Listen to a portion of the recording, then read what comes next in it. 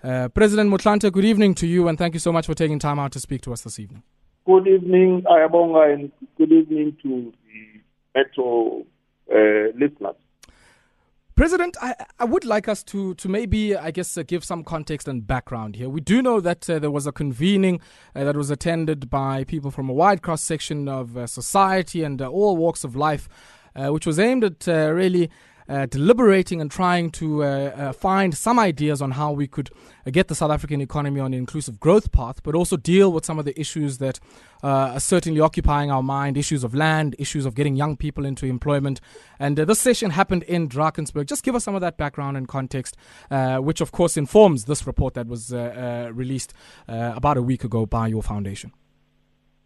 Well, in the mid-year of 2018, we were still trying to figure out the extent of dysfunctionality across state-owned enterprises and municipalities and so on. And so we felt that, the South African nation was polarizing. People were beginning to pull in different directions. And of course, we as a foundation felt that if we get together a cross-section of South Africans who can meet in a safe space as equals, so that none should bring hierarchy of office or any other station in life to those discussions, so that we then brought an intergenerational gathering of South Africans. We brought young people, we brought old veterans, and people from all sectors, really. The idea was for them just to have, productive discussions about, whether we have a common understanding of where we were at the time and where we came from, and how to chart the way forward. It was context, yeah. Okay. Now, when you take stock of some of the deliberations that have happened there, and I had a chance to look at the agenda of the sessions that you had and some of the speeches that were given and the inputs that were provided, very rich indeed. I'm quite interested in, the recommendations that were arrived at. And maybe let's start off with the big question around strengthening the capacity of the South African state as outlined in the National Development Plan. But more importantly, really trying to bulletproof it against some of the state capture revelations that are beginning to come into the light now. And one of the things that you've suggested in this report is a potential amnesty that would incentivize and encourage people to come forward and share what indeed has happened in organizations like Bosasa and many of the others. And I think of one, for instance, now EOH, which probably hasn't gone before the Zondo Commission, but based on the allegations that are before it and authorities in the United States, in the case of Microsoft, they probably should go before that. Yep. Well, the main recommendations really relating to amnesty is really to encourage. We have these assets officer units, and that if people come forward who have looted money from the state, the fiscus, if they come forward and pledge to cooperate so that those money could be recovered, there should be a way in which they could be granted amnesty from persecution. And that, of course, the condition for it would be that they really ensure that all the largesse or the bounty is recovered. And, so that's the rationale behind the recommendation on the possibility of granting amnesty. Because you see, when you have endemic corruption, which starts right from the top, right down to local municipalities, sometimes prosecution takes forever without the looted money is being recovered. So the idea here was that, it's better if most of the money is recovered and the fiscus can be boosted by that. Let's also take a look at something else here, which I think came out strongly. And I want to marry this focus on the fourth industrial revolution and embedding that within the public and the private space in South Africa, and the challenge of getting young people into gainful employment or creating pathways for them to go into employment. You did say earlier on you had a lot of young people there, and I would think you also had many economists there who are really charged with thinking about what kind of structure would ensure that the South African economy is able to absorb young people into gainful employment. Well, firstly, one of the points that were really made at the Drakensberg Forum was that there's high profit being creamed off with very little investment taking place. So instead of these huge profits being plowed back into the economy in order to create jobs, many of the profit makers just stash that away in banking accounts. So the money is not circulating as it should, and this model was identified as a structural weakness in the South African economy.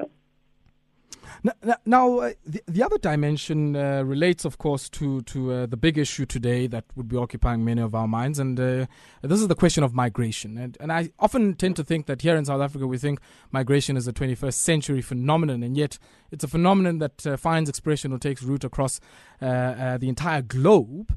And I'm quite interested in certainly your assessment of how the organization that you for many years have served, the African National Congress, has taken to this matter of migration, and whether or not it's a helpful one, considering that the ANC is the governing party in South Africa.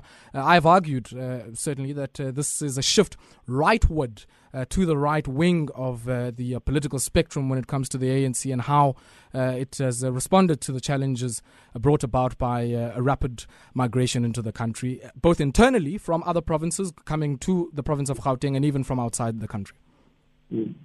Well, yes, we have our own internal migration, as you correctly point out, that, Statistician General's report point to many people coming out of Mpumalanga, Limpopo, Northwest, Northern Cape, into Eastern Cape and Free State into the Gauteng province. And he also points out that, however, there's also a migration of wealthy white people who are selling properties in Gauteng and Johannesburg in particular, and moving to the Western Cape province. So we have those kinds of domestic migration patterns. But if we look at migrations globally, if you go back to Federal Republic of Germany, when the eastern part was still separated from the Federal Republic of Germany, they absorbed many people from countries such as Poland and so on, who labor contributed to the strengthening of the German economy. Countries like Sweden, structured their education and training systems such that anybody could, any migrant could land in their shores, and they would immediately know what's one. Once they are documented, they channel them into specific, if they have no skills, useful skills, or employable skills, they would immediately channel them into one of the training centers for them to acquire the requisite skills so that they can be productive in the economy. The only people that they had problems with were the gypsies, who basically don't want to be integrated into productive economies. So from those lessons, we should have developed a far much more progressive way of how to manage migrations. This country has had migrations for centuries, if you come to think of it.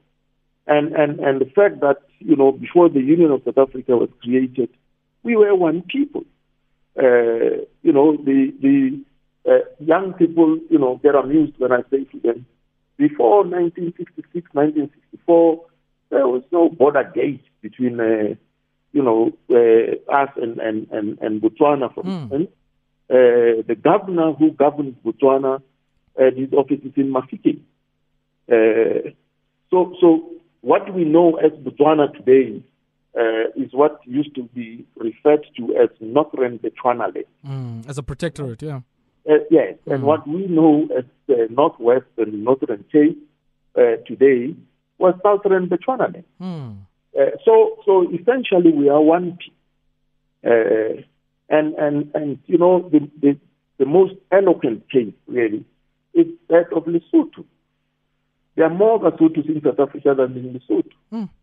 Lesotho is, landlocked inside South African borders, and our relationship and how that's managed in terms of border crossings and the rights of movement of people and goods should really be far much more sophisticated than what we have today. Politically, President, it seems to me that here on the one hand there is this commitment that we make in all manner of regional and multilateral platforms that our goal as a continent is the free movement of goods and capital on our continent.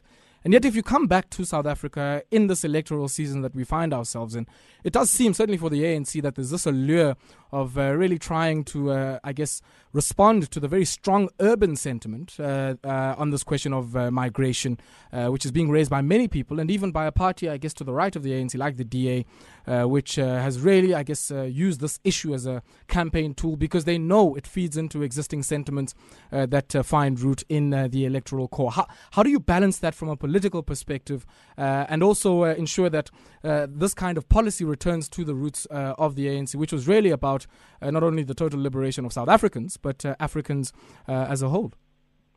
Well, firstly, this is a reflection of having a weak state, and that's why it's so important to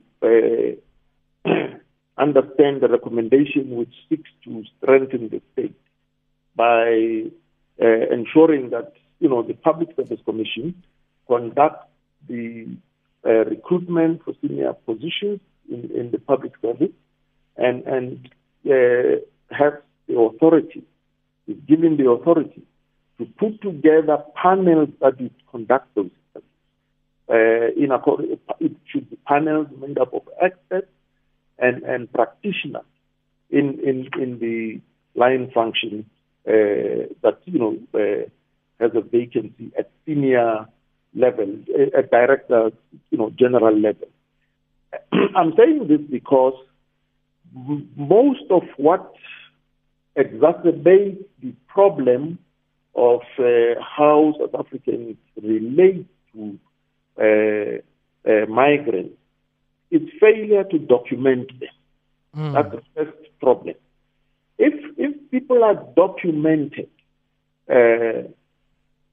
it's much easier to explain to people. For instance, now, Gauteng is regarded as the catchment province, and the complaint you get is that their budget and planning are forever undermined by influxes of people coming from without. But if people are properly documented, it doesn't matter where they settle. And there can be a way of,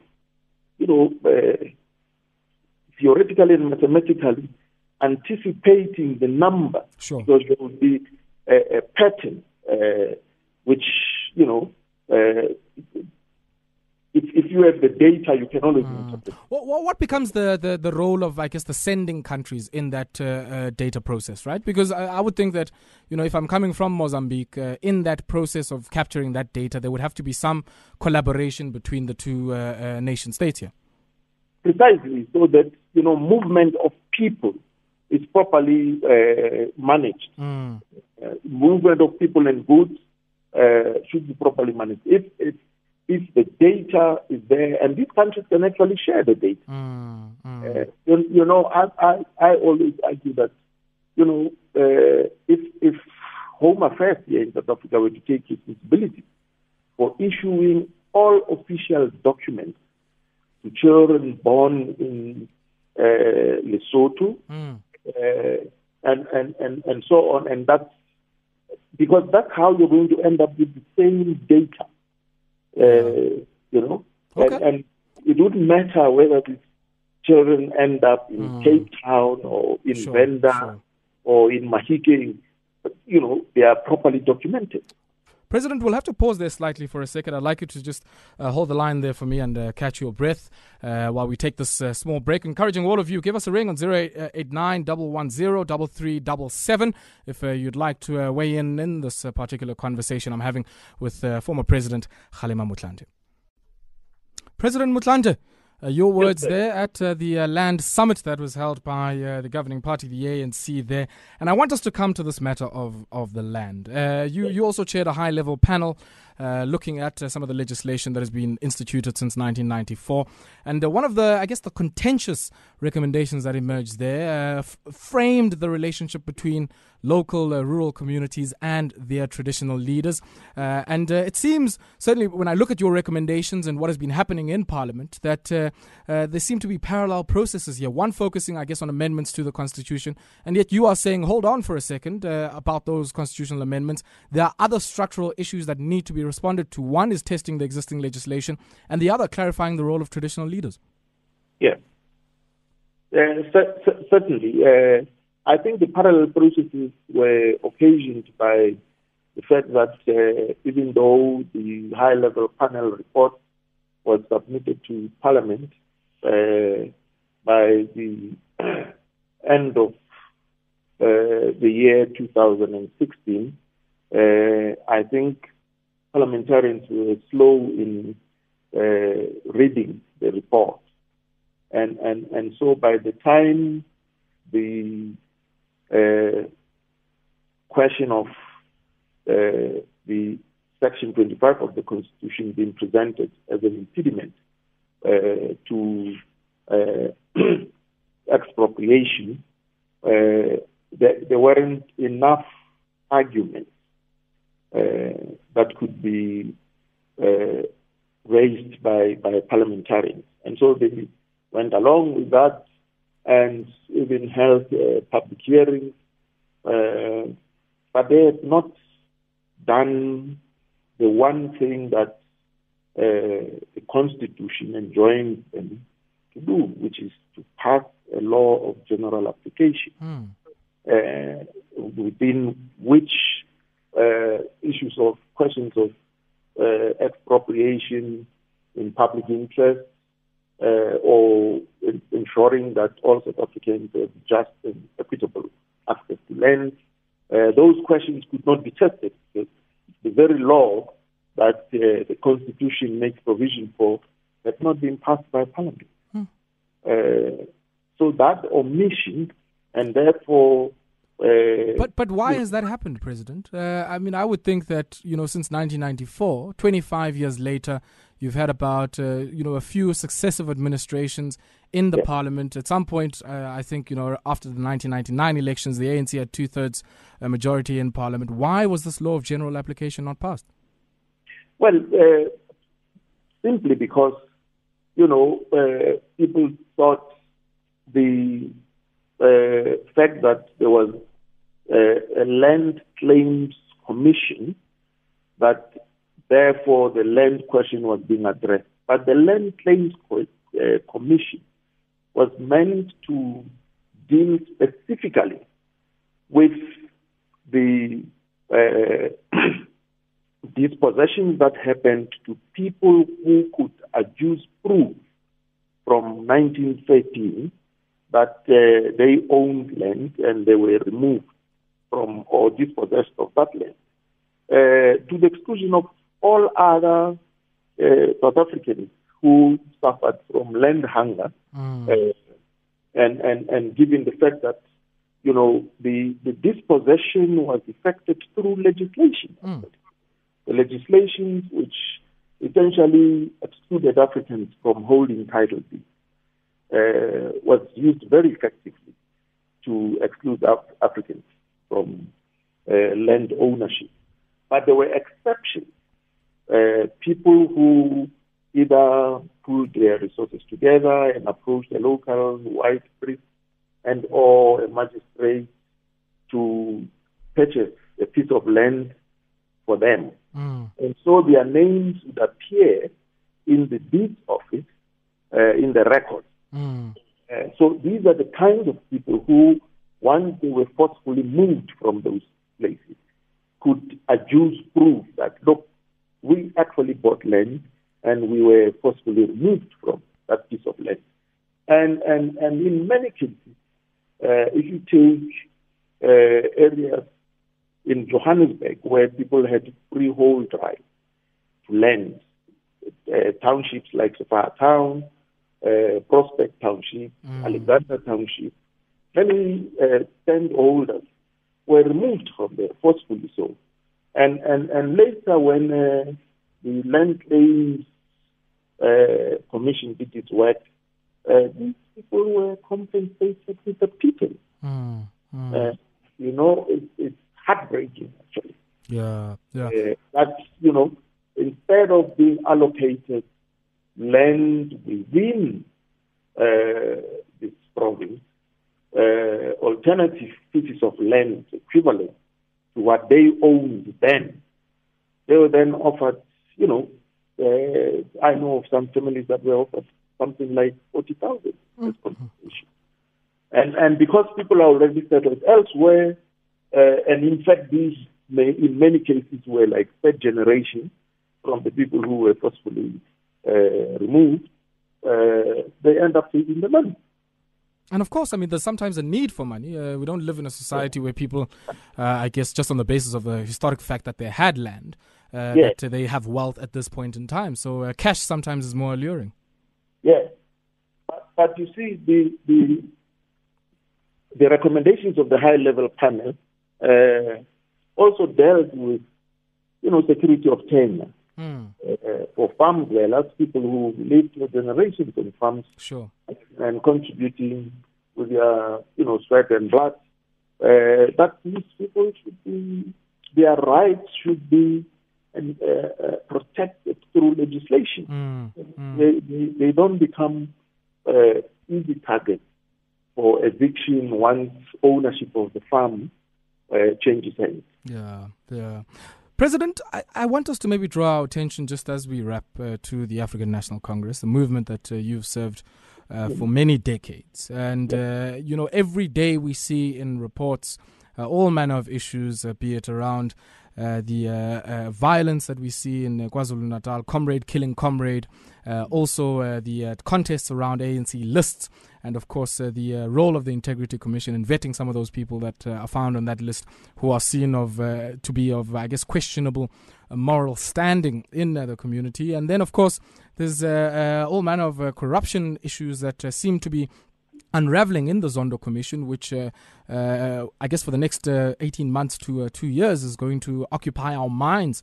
And of course, we also heard over the weekend allegations against one Ace Magashule.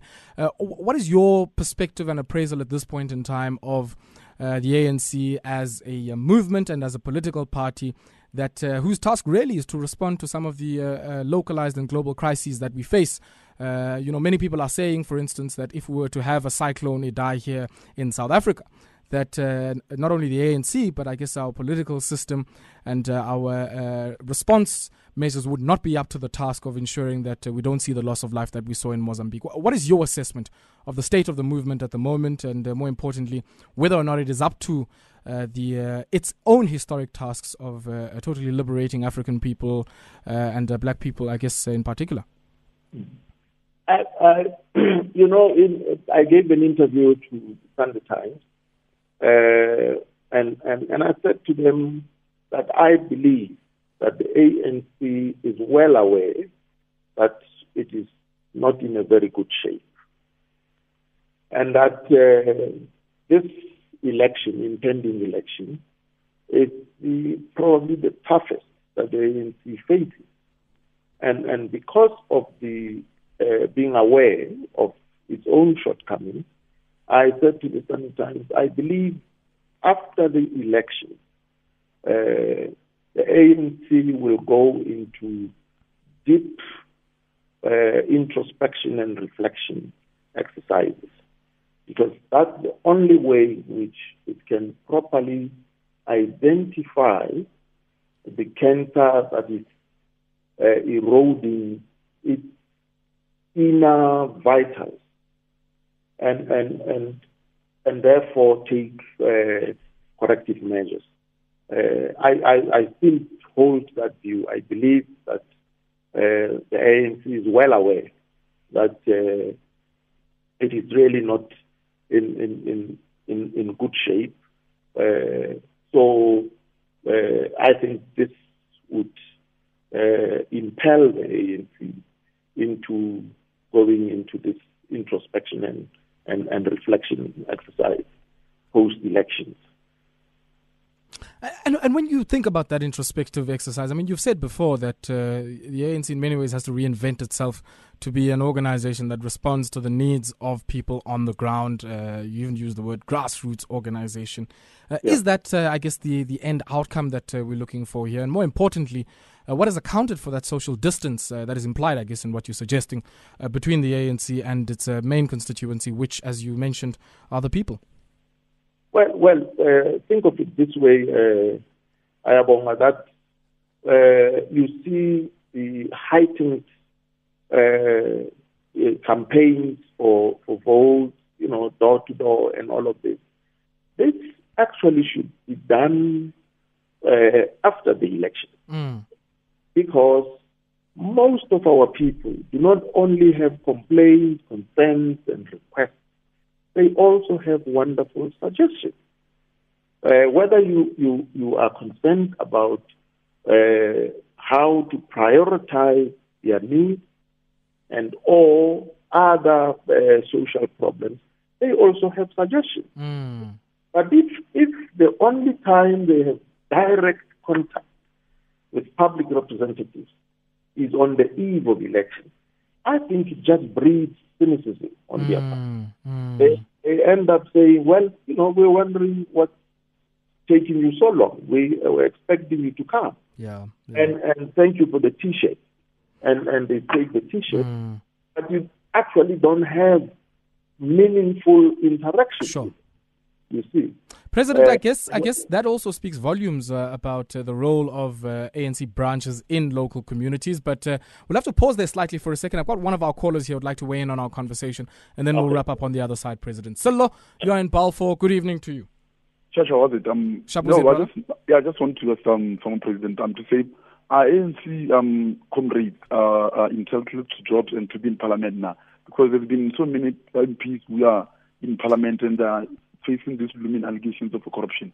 So I'm just want to know from him, is there a policy where he says, if you're a comrade, especially you have to go to Parliament? Now, it doesn't make sense to most of us. Some numbers. Okay. Salo? Yeah. I think we've got the point there. Let me take the last caller there. Lerato, you are in Tembisa. Good evening to you. Hi, Lerato. Hi, how are you? I'm good, thanks. How are you? I'm fine, thank you. Cool, please go ahead. I would like to ask Mr. Motlanthe over there that, speaking of the forceful removals of the Alexandra residents, when did all this happen, and what did the ruling party do about it? Okay. Thank you so much, Lerato, for that. President, your responses?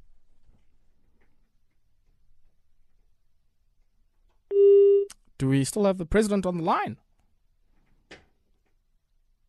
We seem to have lost President Motlanthe. Let's take this brief break and we'll come back on the other side. And I hope if the president hasn't heard that one, that I'll be able to best translate what those two callers were asking. And if I make a mess of it, do tweet us on Metro FM Talk and we'll certainly clarify that. 23 minutes it is before the top of the hour. President, I don't know if you would have heard both of those questions, but let me maybe just replay it back. The last question from Lerato was about some of the forced removals that had happened in Alexandra and what the current government has been able to do. And then the first question from Sello in Balfour was around, I guess, cadre deployment and whether or not ANC cadres are entitled to jobs and what that means for the task as laid out in the NDP of strengthening the state.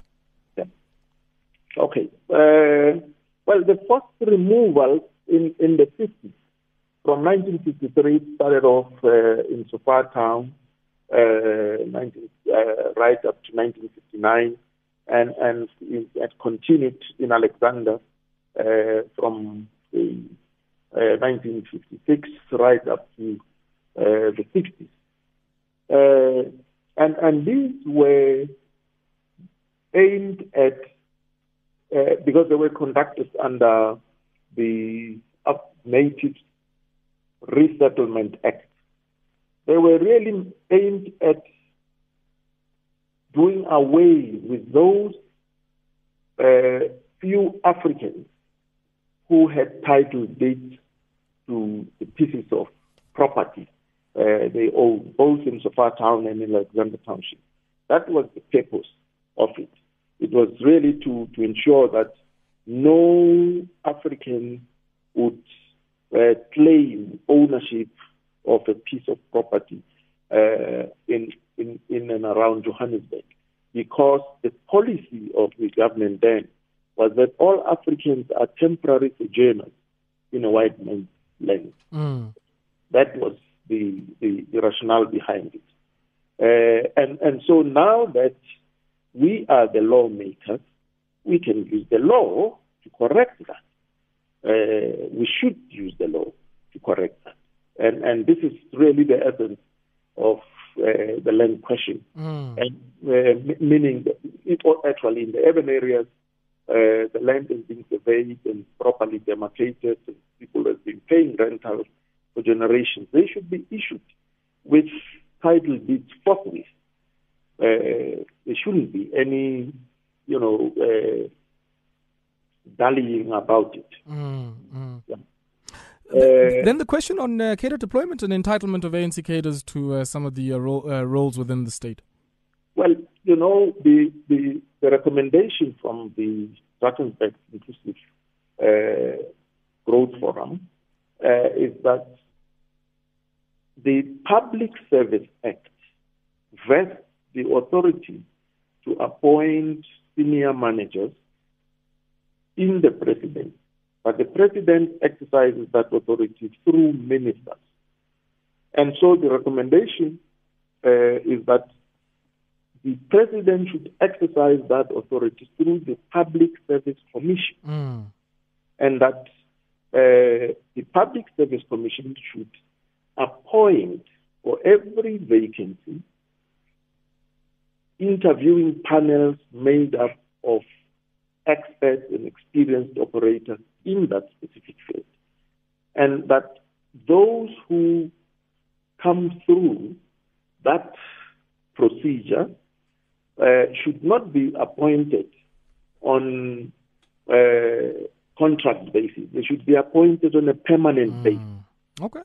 President, unfortunately, we have run out of time, and I hate to do this, and I certainly hope that you will accept our invite to come into studio so we can expand and talk about some of these issues a bit more, and I certainly hope that you will accede to that request that we are making. But I really appreciate that you could take time out to speak to us, and I guess on the point of the Public Service Commission, the point really well made, and thank you so much, and have yourself a good evening.